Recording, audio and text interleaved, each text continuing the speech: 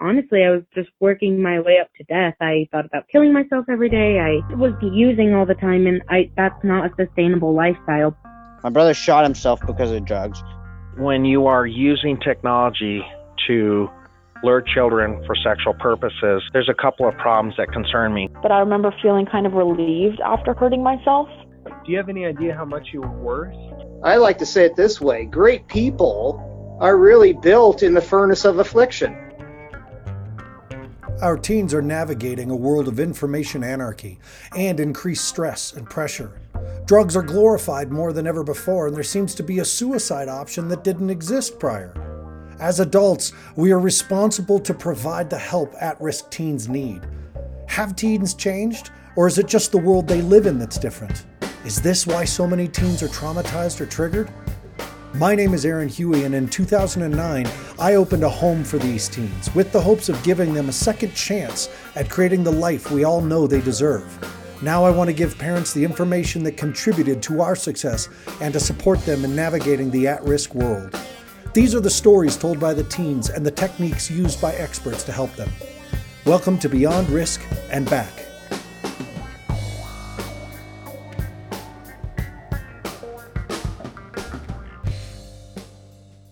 I was talking to my two guests off the air, and one of the things that I said to them was that the moment the topic about screens, social media, video games, phones, personal computers, having an iPad as a very young child in school, the moment that comes up, when I'm doing a parent conference or I'm doing a parent class at an elementary school, the moment the question about addiction and screens, any kind of screen, is asked, I can kiss the next hour and a half goodbye, because parents are concerned about it, they're worried about it, they're frustrated with it, they don't know how to reset the boundary structure once they've let things go too far.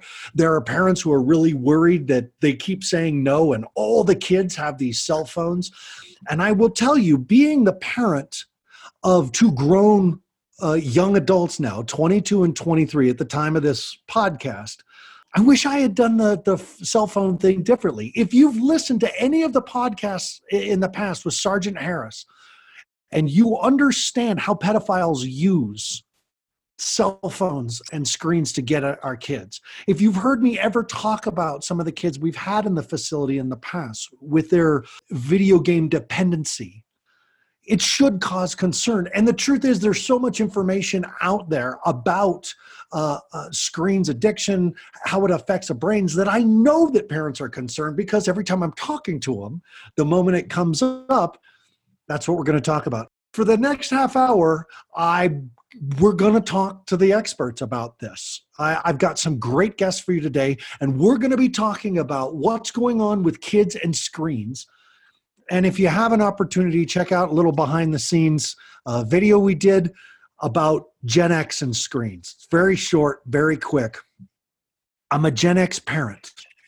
I still struggle with my screen time, and now I've got a phone that tracks how much screen time I use each month. And it's brought an awareness to me about how much time I'm spending on Facebook. So welcome to Beyond Risk and Back, parents. I'm your host, Aaron Huey. All right, folks, I have Tracy Markle and Dr. Brett Kennedy with Digital Media Treatment and Education Center. And you guys are in Boulder, Colorado, right? That's correct.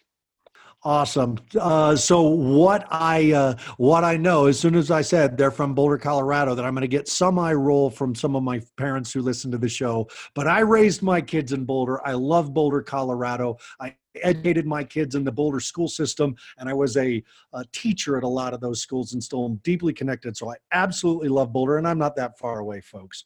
But tell me first, tell our listeners first, Tracy, what Digital Media Treatment and Education Center is. You guys call it DTEC.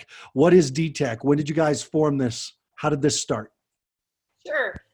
So it officially opened its doors a couple of years ago. Dr. Kennedy and I worked together for a number of years because we have specialized in digital media overuse issues in our work as mental health and addiction specialists. We joined forces and decided that this issue was becoming larger and larger, and a lot of families were not sure what to do, and they were getting a lot of misinformation on how to handle this issue. So we created a center with a team of people to be able to provide education, clinician consultation, trainings, and more importantly, support to families and parent education and coaching. We provide individual therapy, family therapy, and group therapy. So the center covers a lot of different areas as far as providing support to our community. Dr. Kennedy, what is the age range of the clients that you have? Do you work with Gen Xers, or are you working with their kiddos, or are you working with the millennials kiddos, or are you working with the millennials? All of the above. Nice.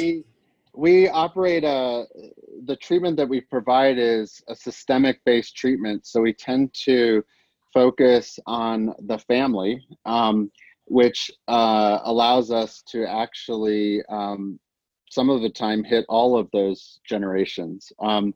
Generally, for working individually with clients, we work with teenagers and older, but we've seen families with children as young as 7.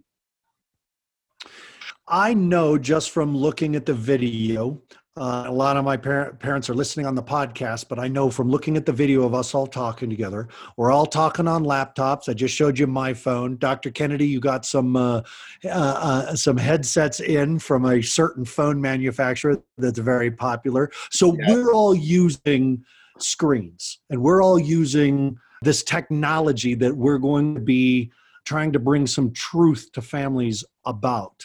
So I'm going to start with the burning question that I know a lot of parents have. How much screen time is too much screen time for a child? Well, I think it depends on the age group that you're speaking to. Our experts around the country, and we agree, talk about not allowing any screen time at all for ages 0 to 2 unless it's a FaceTime type of interaction with grandparents or somebody who doesn't live in the area. And then we move up to 3 to 5-year-old age range, and they only recommend up to an hour a day, including TV, broken into 20-minute increments. And they are encouraging only pro-social applications and no mobile devices in this age group, which includes cell phones, iPads, Chromebooks, that kind of device. The same for the next group up, the 6 to about 12-year-olds. They're also strongly discourage mobile devices, which includes cell phones and Chromebooks. And for that age group, it is an hour a day, and they recommend that there's no screens whatsoever in the bedrooms, and that it's in a central location in the house, like on a PC that can't be moved. And then we move into the interesting age group of the 13 to 18-year-olds, which based on your child, and we see a lot of risk factors. So you have to consider your child's presentation because it's difficult to treat them all the same, whether or not they can handle a mobile device at that age. If they have ADHD and attentive type, or they're highly impulsive and risk taker, they may have a harder time with managing the device in a healthy way. The same with having access to video games, especially violent video games. So we tend to see an area of about 16 as an ideal time to introduce immersive technology where it's used as entertainment. A lot of what I'm speaking to, because a lot of the middle schools and elementary schools now allow Chromebooks in the schools, and there's one-to-one that occurs, especially in our area, where each child has their own device. I was going to say that's like whole school districts are moving towards that 6 to 12 years old, is that every single one of them is getting some sort of electronic device to manage homework and everything. Like, how do we work with that then? One of the things that I think, to your point, even when you introduced us, we're all on our computers, we have our devices. I just want to say we're not anti-technology, but we approach this that technology, we have a relationship with technology, and the devices are tools, and then on those tools are platforms that in and of themselves have different consequences of their use. They could be entertainment, they could be communicative, they could be educational. So when we're really looking at this issue, it's not so easy to have a one-size-fits-all answer, because it's an interactive and multi-layered relationship. And that's one of the things we do in our work, is to try to speak with parents, children, teachers, and find out where the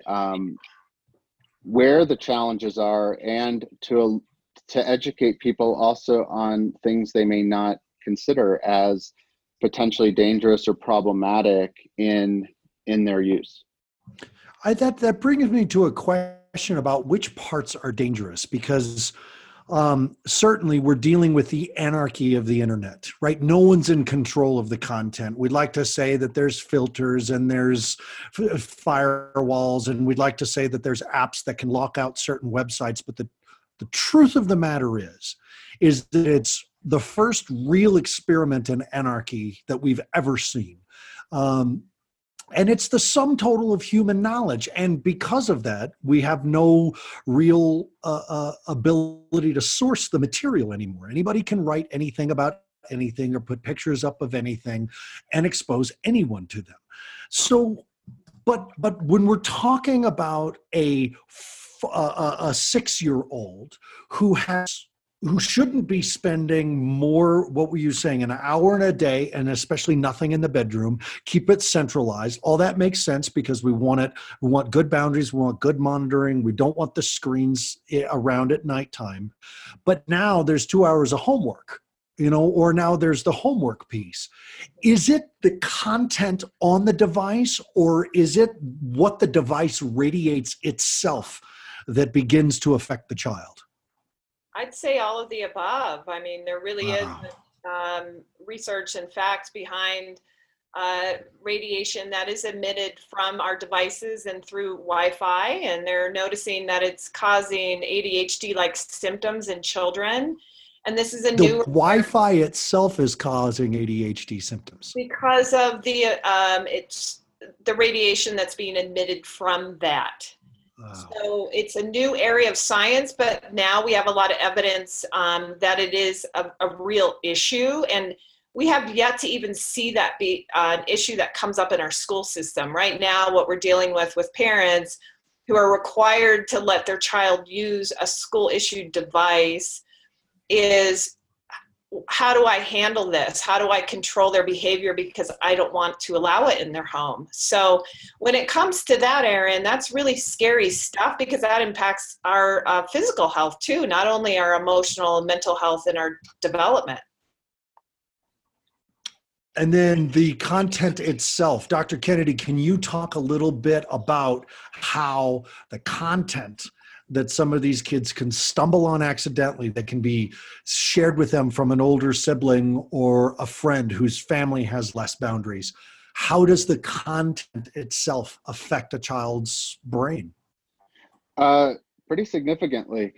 We know that a child's brain is continually developing. So what you put in is what is being reinforced and growing and developing. So a lot of the obvious content that kids are coming across intentionally or accidentally, for most parents, a primary concern is pornography and access to dangerous situations with other people. So a lot of the online the YouTube videos, video game streaming, chat rooms designed for teenagers and above.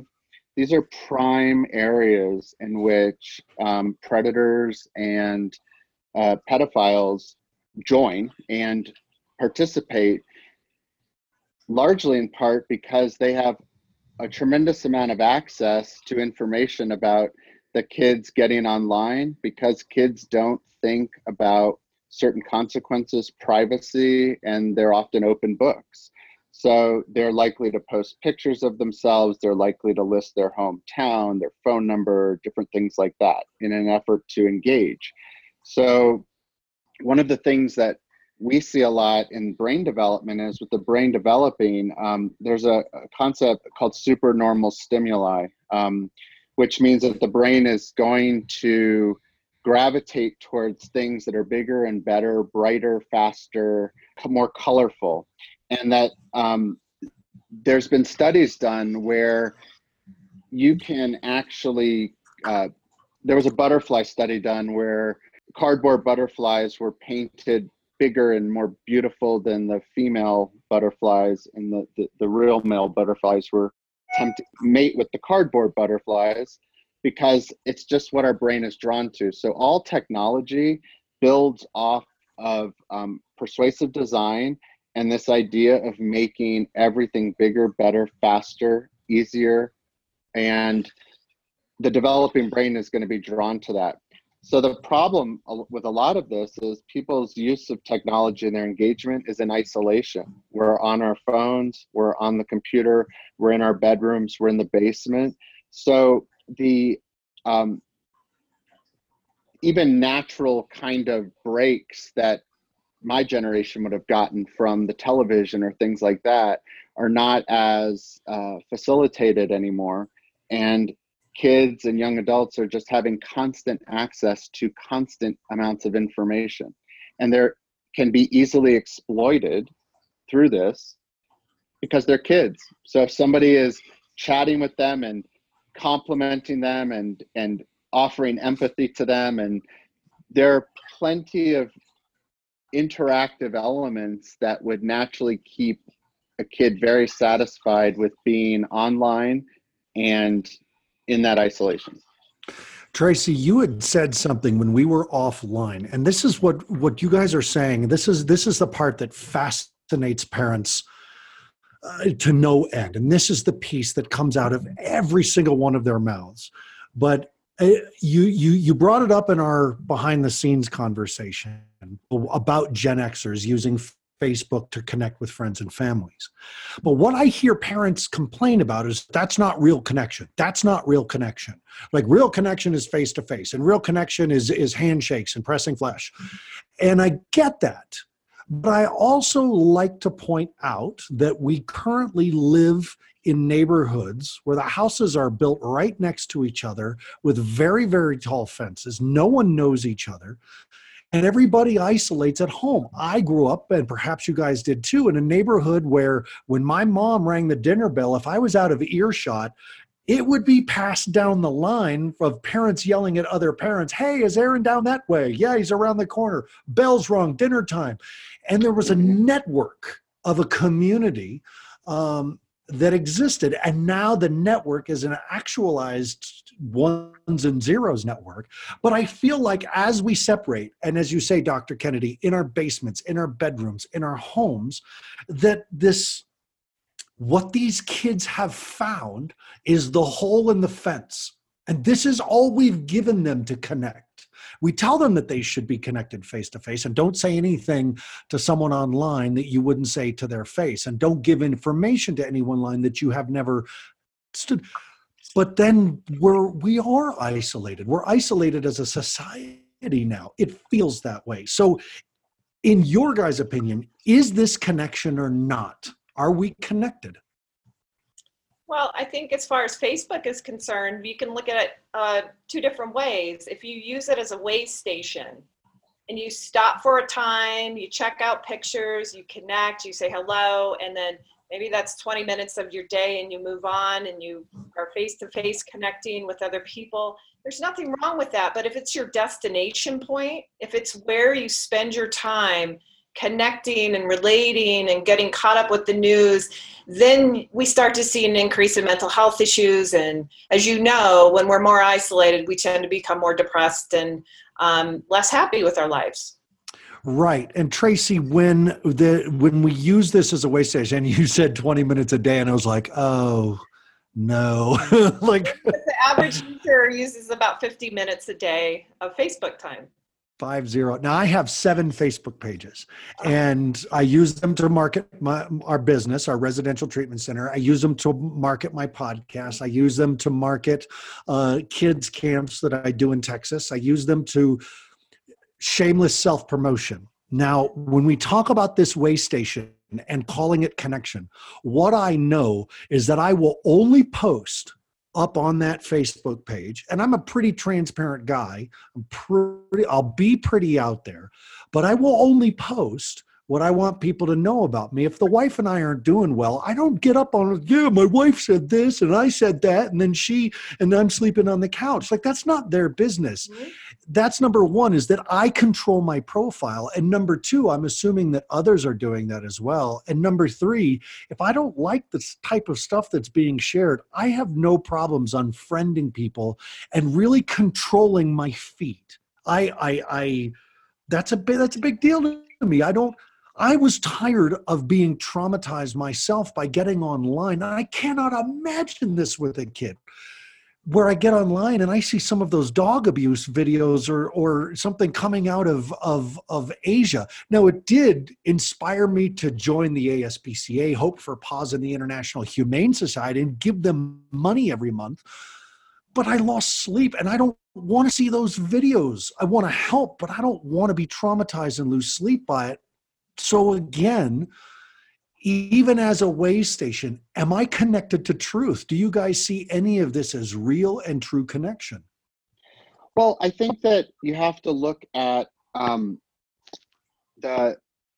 how different generations and also different experiences of what connection means. Like, you're also describing that you value privacy. Young people don't care about privacy as much as I do. I know, like, I was surprised when I discovered I had Yelp reviews for my psychotherapy practice that people wanted to publicly put out there. Fortunately, they're good, but that they wanted to put out there that they had been in therapy. You know, while it's nothing to be not proud of, it just was amazing that they were so open about it. I think that the interesting thing about so much information and data is that one might feel connected by quantity versus quality. There's aspects of that we've seen with persuasive design with many of the apps, that interaction is an emotional impulse or a reaction, but it's not something that's necessarily been fully integrated and thought through. So you're connecting to those dog videos, you're actually connecting and paying attention. It's quite possible many people are just used to clicking on and off, like, don't like. It appeals, it doesn't appeal. It's very rudimentary. The dating apps are that way now. Swipe right or swipe left, good, bad. So there is an element of technology that encourages people to not think and not really feel. So how they perceive that, I guess, is where we often see some challenges. Their connections and how they perceive them with people they've never met are real to them. That level of connection looks to my generation, the parent generation right now, of teenagers and a little bit older and a little bit younger, as apathetic disconnection. And that's what I think freaks a lot of parents out, is that they can see these videos and it doesn't. But this is the question: the parents are saying they see these things, it's so prevalent, it's so everyday for them, and it doesn't seem to affect it. But the three of us know that it actually does affect them. It does, yes. Well, I think you have to recognize that the more often you see violent videos, the more you become desensitized to their effects. So if children are watching them over and over, playing violent video games, it impacts them less over time.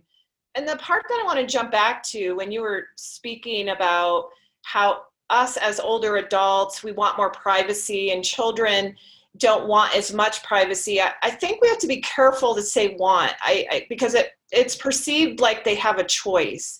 And I think a lot of young people, it's really not a choice anymore. It's what I have to do. It's what's expected of me.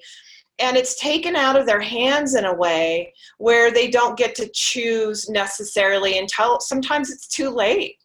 I think that's a very good point about context. And maybe that's one of the things about the digital immigrant versus digital native argument, that some, technology came into my life, so I'm a digital immigrant. But digital natives, depending on when technology came into their lives, are also impacted by the technology and how it was brought into their lives. So with persuasive design, which is the architecture of tech to influence the user as a product, right? To influence the user to engage the technology. Many young people grew up with that as the intro to technology and never actually saw they had a choice. Mm-hmm. So they're in some ways being told privacy isn't important. Right. And when you know how long it actually takes to seriously get through a privacy statement on any technological device, right, then that is also very thought out to send the message that privacy doesn't matter, because rarely are people choosing privacy, because I don't think it's really a choice. You talked, my God, you guys are throwing terms. Want to jump off the air and research all of them so we can talk about them. And again, this makes me want to create another show with you guys. Digital immigrants, natives, persuasive design, using it as a way station, super normal stimuli. These are all terms that I absolutely know my staff needs to understand, and I need that I want parents to get. And I know parents feel completely overwhelmed by this phenomena of this version of connection, this version of privacy or non-privacy, this level of expectation that your life has to look a certain way. And I can't remember the term, but there's another term that I know when I talk about it, you guys will speak to. But when I'm online and I see someone else's profile and I get depressed that their life looks better than mine, and I've forgotten Sonder, and a lot of people don't even know what Sonder means, but Sonder meaning that everybody's life is as intricate and as complex as my own. But online, all they're doing is posting shopping pictures and vacation pictures, and there's no real, hey, here's me sitting on the toilet with diarrhea because I ate some bad sushi last night. And that's real, but we can actually, there's actually like a depression that can be caused by comparing ourselves to others online. What's that called? Well, what comes to my mind, and I don't know if I'm right, is the FOMO aspect. Yeah. Yes. Out. Okay. Which we hear about all the time from our college students that we work with. What is FOMO? Say it's an abbreviation of? Sure. Fear of missing out. Yeah, that's it. Uh-huh. And underlying that, there's a lot of anxiety, and there's a lot of fear and insecurity. And I actually think that I've started thinking a bit about this, that because of the anxieties and insecurities, technology does allow people to attempt or to use smoke and mirrors to try to control things, to send the message they want. And that's what's sad, is that it's very effective. It's that illusion of this is what it's like. But the brain, what's interesting is, to your point, the brain can know that intellectually, but emotionally it sees so-and-so on their trip and they're like, they travel all the time, they have the better life. And even though you're using your filter to wipe out your zits and, decrease your body fat, you're not assuming that the person next to you is doing it. And that's why the brains is so interesting with technology. The amygdala is hijacked so often when people are online. That's the emotional center of the brain, which distorts and allows us to just feel what we feel. But our frontal cortex is offline, really. And if you're a teenager or you're developing brain, the frontal cortex struggles because you're a teenager, and it struggles if you use drugs, and it struggles. I mean, it is an assault on the frontal cortex through most of your early adulthood. And the frontal cortex isn't even developed yet as a teenager. Well, Like right. it's That's a the major overhaul point. Right. Well, So I just to jump in, Brad, I think you're speaking to the impulse control, the struggle that they have to control their impulses because the prefrontal cortex is underdeveloped still. And I want to add that as a teen, they have more dopamine levels and receptors in the brain than they'll have at any other time in their life. So they experience rushes when they're on social media and playing video games in front of pornography that is unlike anything that most adults feel. So we have to recognize that too with the brain development. mm-hmm. We have to talk about specifically video games because it's something we talked about off air. There was a book I was introduced to many, many years ago. I've mentioned it a few times on the show. I'll mention it again. It's called On Combat by Lieutenant Colonel David Grossman, who is a military psychologist or a psychiatrist, or I believe that was also one of his roles as well. But he wrote extensively about the studies they did in the military about measuring the brain waves of soldiers in live fire combat, actual combat, being shot at, lives on the line, watching people die around them. And then looked at the brain scans of soldiers who were playing violent video games and said very bluntly, the same parts of the brain are being stimulated. The brain does not know the difference between real violence and video game violence. And as a parent we allowed our son to play Call of Duty. Our son monitored himself very, very well. He would get the new game and he would play it and obsess about it for about 3 weeks. He would master the game, and then he would go back to skateboarding outside and being with his friends and focusing on his grades. We never felt really concerned with the amount of his video game use as growing up. And we watched him handle it. Mm-hmm. Then I read these studies, and I wonder how much trauma there is. So that's a question for you guys. And I like those video games. I like first-person shooter video games. I don't play them anymore. But in my adulthood, after my prefrontal cortex was already developed and started rapidly declining, I played those video games, and I like them. But Aaron, how much damage was done? You can't necessarily say, because each person is an individual, and each person's ability and the variety of factors that go into how a person develops, how they process trauma, their level of resiliency.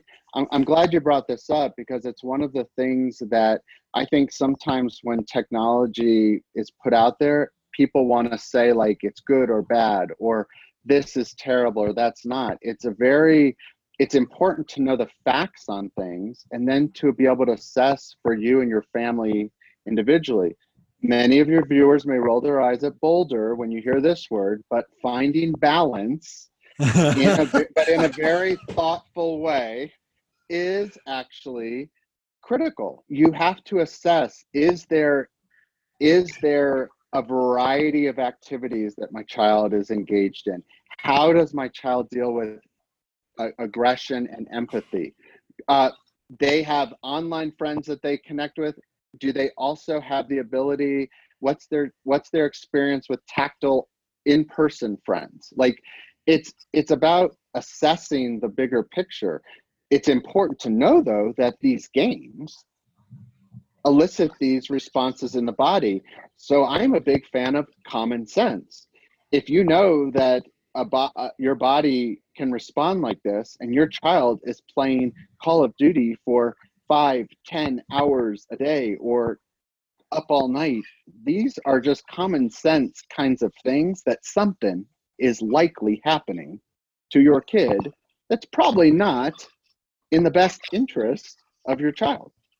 Well, and you're right, Brett. And on top of that, we have organizations that help parents understand whether a video game is appropriate for their child or not, because we have rating systems. So we have one called Entertainment Software Rating Board, ESRB.org, that you can go to and plug in the name of the video game, and it will pull up the rating. It'll help you understand the content of what's in the game, so you'll know whether or not your child is mature enough to handle it. So if it says it's for mature only and your child's 12, that's an easy answer to not bring it into your child's life, because there's a lot of gore and violence and sexual violence, potentially drugs and alcohol. And so I think being informed as a parent and knowing about those resources can really help alleviate the outcomes. I know one study that we've talked about before is when a parent checks the ratings of a child's game before introducing it, there's a dramatic increase in acting out behavior, whether it's bullying behavior or violent behavior outside of the game playing time.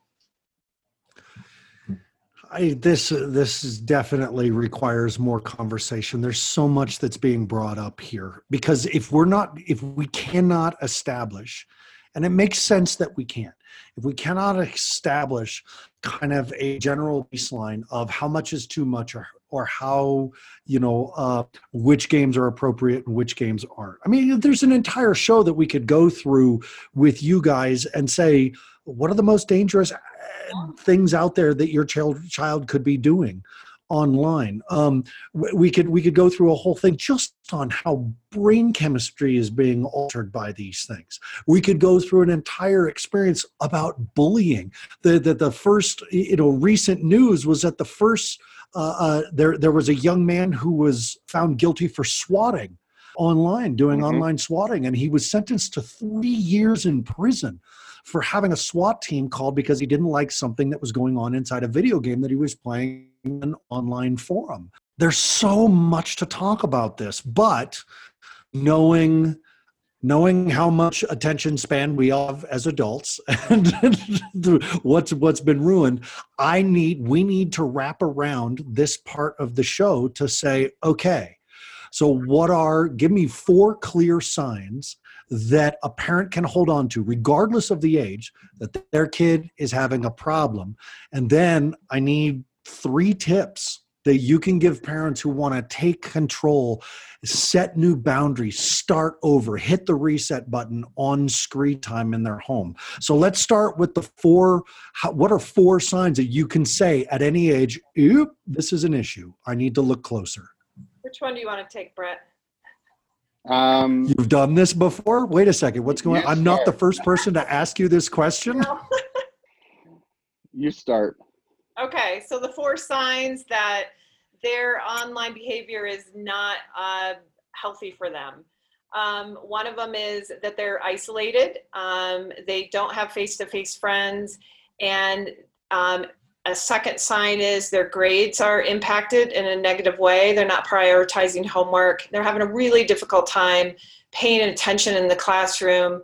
Video games especially are fast-paced. And when the child shows up to the classroom and has to listen to mundane, boring tasks, they have a hard time with attention and focus. And the other areas, if they struggle with emotional regulation, they get frustrated really easily. They get angry. They have a difficult time with self-care. That would be the 4th. Prioritizing brushing their teeth, eating, sleeping's a major problem for them. Those would be some of the top 4 that I would suggest parents take a look at. And some of the way that you can use those guidelines and to also connect it to tech. A lot of teenagers will struggle with hygiene or kids not wanting to brush their teeth and things, but you can also see often if you're seeing it in relation to they're refusing to get off their devices, or they're falling asleep on their devices. I'm a psychologist, so I'm looking a lot at different behaviors like increased irritability, aggression. To your point with online bullying, kids react to bullying online as they do to offline. It's shameful. They're afraid to tell anyone, and they will try to keep it secret as long as they can. Because it's online, it's often relentless, it never stops, and it can be group bullying. So if you suddenly see your child with somatic symptoms, not wanting to go to school, getting sick a lot, being withdrawn, there's those, when you said there's so many issues and so many layers, I think that's one of the things that shuts a lot of people down from dealing with tech. It feels overwhelming. And in that, if you take each thing, and this is where the balance piece comes in, but you look at it and you say, hey, I'm going to start with a time limit and see how my child responds to that.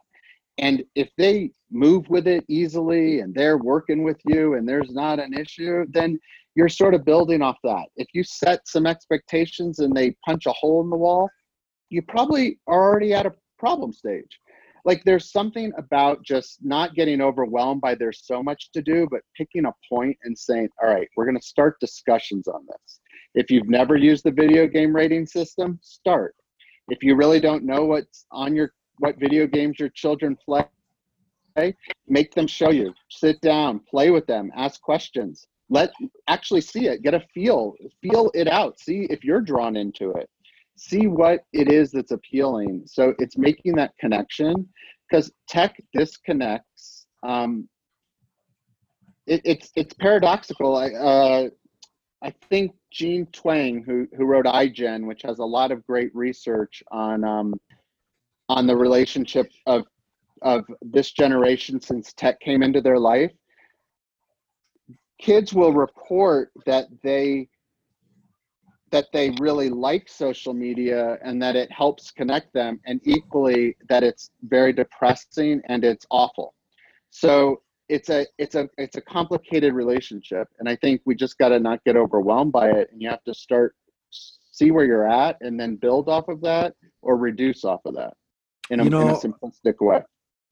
Dr. Kennedy, when I was asking for the tips, in my mind I had things like, set a behavior contract, take the phones away at 9 o'clock, things like that. But you went some really base, very simple things that are getting the parents to focus inward on them. You said, practice with some time limit setting and things like that.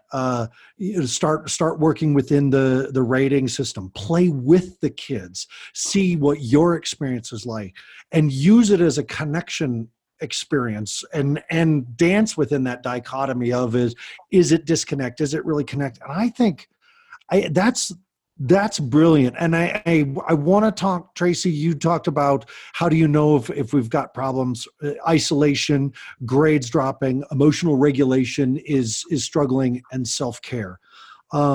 Is self-care suffering? And these are good basic things that I think every parent can embrace. Last night, as I was scrolling through 9gag, because that is one of I love memes. I laugh out loud at them. I get intrigued by them. I find them totally profound.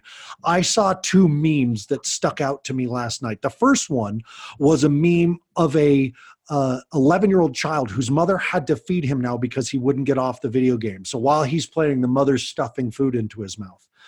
And I read the comments of all these other people who are doing the exact same thing I am, which is spending hours scrolling online, looking at other people's lives, and watched how they belittled the entire experience. And I know what I would tell a parent if they said, my kid won't even eat. I would ask them, who's paying for the internet? And that's a big consequence. It's a consequential conversation that leads to guilt and shame in a family. But then what came up after that I think is kind of telling is someone posted, if your Wi-Fi went out, would you still be an activist? And that was really profound, because you see a lot of, armchair politicians, especially in my generation, right, who are screaming bloody murder about what is going on politically, socially, environmentally. And I wonder, if we unplugged, would we still march? Would we march? Would we hold signs? Would we storm the Capitol? Would we set ourselves in place?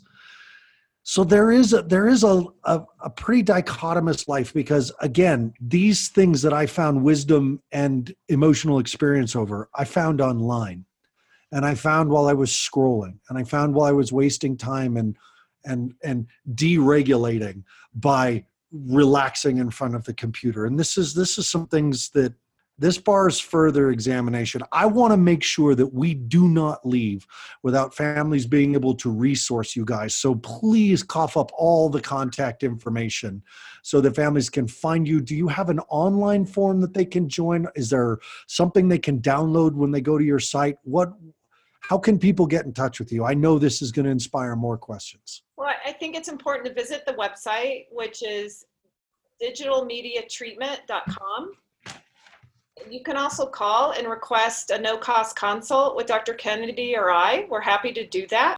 And that's 303-635-6753. And so those are a couple good resources. And we have a Facebook page for Digital Media Treatment and Education Center as well. And then Brett, did I miss anything there? Yeah, on the website, a big part of our mission is education. So on the website, we have blogs with critical information, and there's also a media page where either articles or interviews that Tracy or I have participated in, or there's some talks. So we're building our site to just continually offer more resources and more education, because that's really, I think, with anything, I do believe that you'd be an activist offline. And I think that what people have to remember is to get offline and to feel out those differences. So that's really what our mission is, to help families find whatever that balance is in their lives, and where they may be unaware that there's a critical imbalance. Say the phone number once again. I want to make sure that's because this is a phone number for a free consult. So please say that again. It's 303-635-6753. Digitalmediatreatment.com. Did I get that right? You did? Okay. You guys, this is like, my brain is spinning, and I have some other things. I'm really looking forward to meeting you guys in person on Friday, having you guys up to the facility to see it. Again, meet in person so I can be able to say some of the things in person that I would say to you offline. But one of the things I want to say in both places is that I want to do more work with you guys. You guys are another level of this conversation that I think parents need to hear, not just my parents, but parents. And I've got some webinars coming up that have quite a large audience that I would like to involve you guys in. So that is the first thing. The second thing is thank you. I really, as I'm listening to you guys talk, I'm seeing what you've put together here. And there's a lot that parents need to know. This is a complicated issue in the sense that it can be solved. And this is a complex issue in the sense that emotionally it cannot be solved. And I think you guys are a go-to source for figuring out what we can handle and what we can't. So Tracy and Brett, thank you guys so much. Hang on the line for a second while I sign off, just for a second, okay? Absolutely. Thank you. Parents, the closest I ever got to sounding like an expert when it came to talking about media and stuff like this was I had a mom say to me, please remember, families, I work with the kids who, a parent said to me, when I took my daughter's cell phone away, she tried to kill herself. Those are the kids that end up coming to Fire Mountain. So if you think your child is at that level, and they need residential care, if you need a second opinion, get one. And B, call us at 303-443-3343 so that we can help assess your child. If we're not the right place, if your child does not need treatment at residential level, we're gonna say so. But the assessment process is free. But I had a mom say to me, how do I know if this is a problem? Because they really freak out when I take their video games away. And I said, if you were taking their pills away, or their alcohol away, and they did exactly what they're doing with the media, would you be concerned? Oh, yeah. It's like, then be concerned. Because when we talk about addiction, we have to stop looking at the substance itself and to argue whether or not it's addictive. I don't care whether marijuana is addictive. I see what people have done, and I've been one of those people who've done the things that shows that I'm an addict. I know razor blades are not addictive, but I see children act like junkies with regards to them. And we know scientifically that video games and screen time changes brain chemistry. So it can, in and of itself, be addictive. So I want you to make sure that if you have more questions, you go to digitalmediatreatment.com or call 303-635-6753 to really get some good advice on that. And you got to take care of yourselves first, parents. And you take care of your adult relationships second, so that if your child is struggling with screens, with video games, with social media, you can take care of them. You've got to be in your best place to take care of a child. And if you're not taking care of yourself, and listen, coming home from a hard day of work and drinking 2 glasses of wine and binge watching Game of Thrones is not taking care of yourself. So you don't get to use the screen as an escape just because you're fully developed. True self-care leads to true care of your adult relationships, your parenting partners, your spouses. And that can lead to really, truly being able to take care and model self-care for your kids. As always, I want to thank Kristen Walker, the boss goddess at Mental Health News Radio, for her love and support of our show. I want to thank Danielle Cropper, our super fine editor, who's going to tear this apart and put it back together even better than it was. And I want to thank the parents of Colorado and of Australia for making us the #1 podcast in Colorado and Australia for parenting. Thank you so much. Spread, listen, like, subscribe, and share so that other parents can get the support on Beyond Risk and Back. I'm Aaron Huey, and we will see you next week. Thank you for joining us for another episode of Beyond Risk and Back. Join us each week for your connection to experts in adolescent health and wellness, recovery, and responsibility, and also to listen to teens talk about their lives in crisis. For more information on our program for struggling teens or me, please go to firemountainprograms.com, join us on Facebook at Fire Mountain Residential Treatment Center or at Beyond Risk and Back. Visit our YouTube channel at Fire Mountain RTC for even more support with our parent training videos. Special thanks to Mental Health News Radio for their continued love and support of our program. Please go to mentalhealthnewsradio.com to see all of their podcasts. Feel free to email me at Aaron@firemountainprograms.com.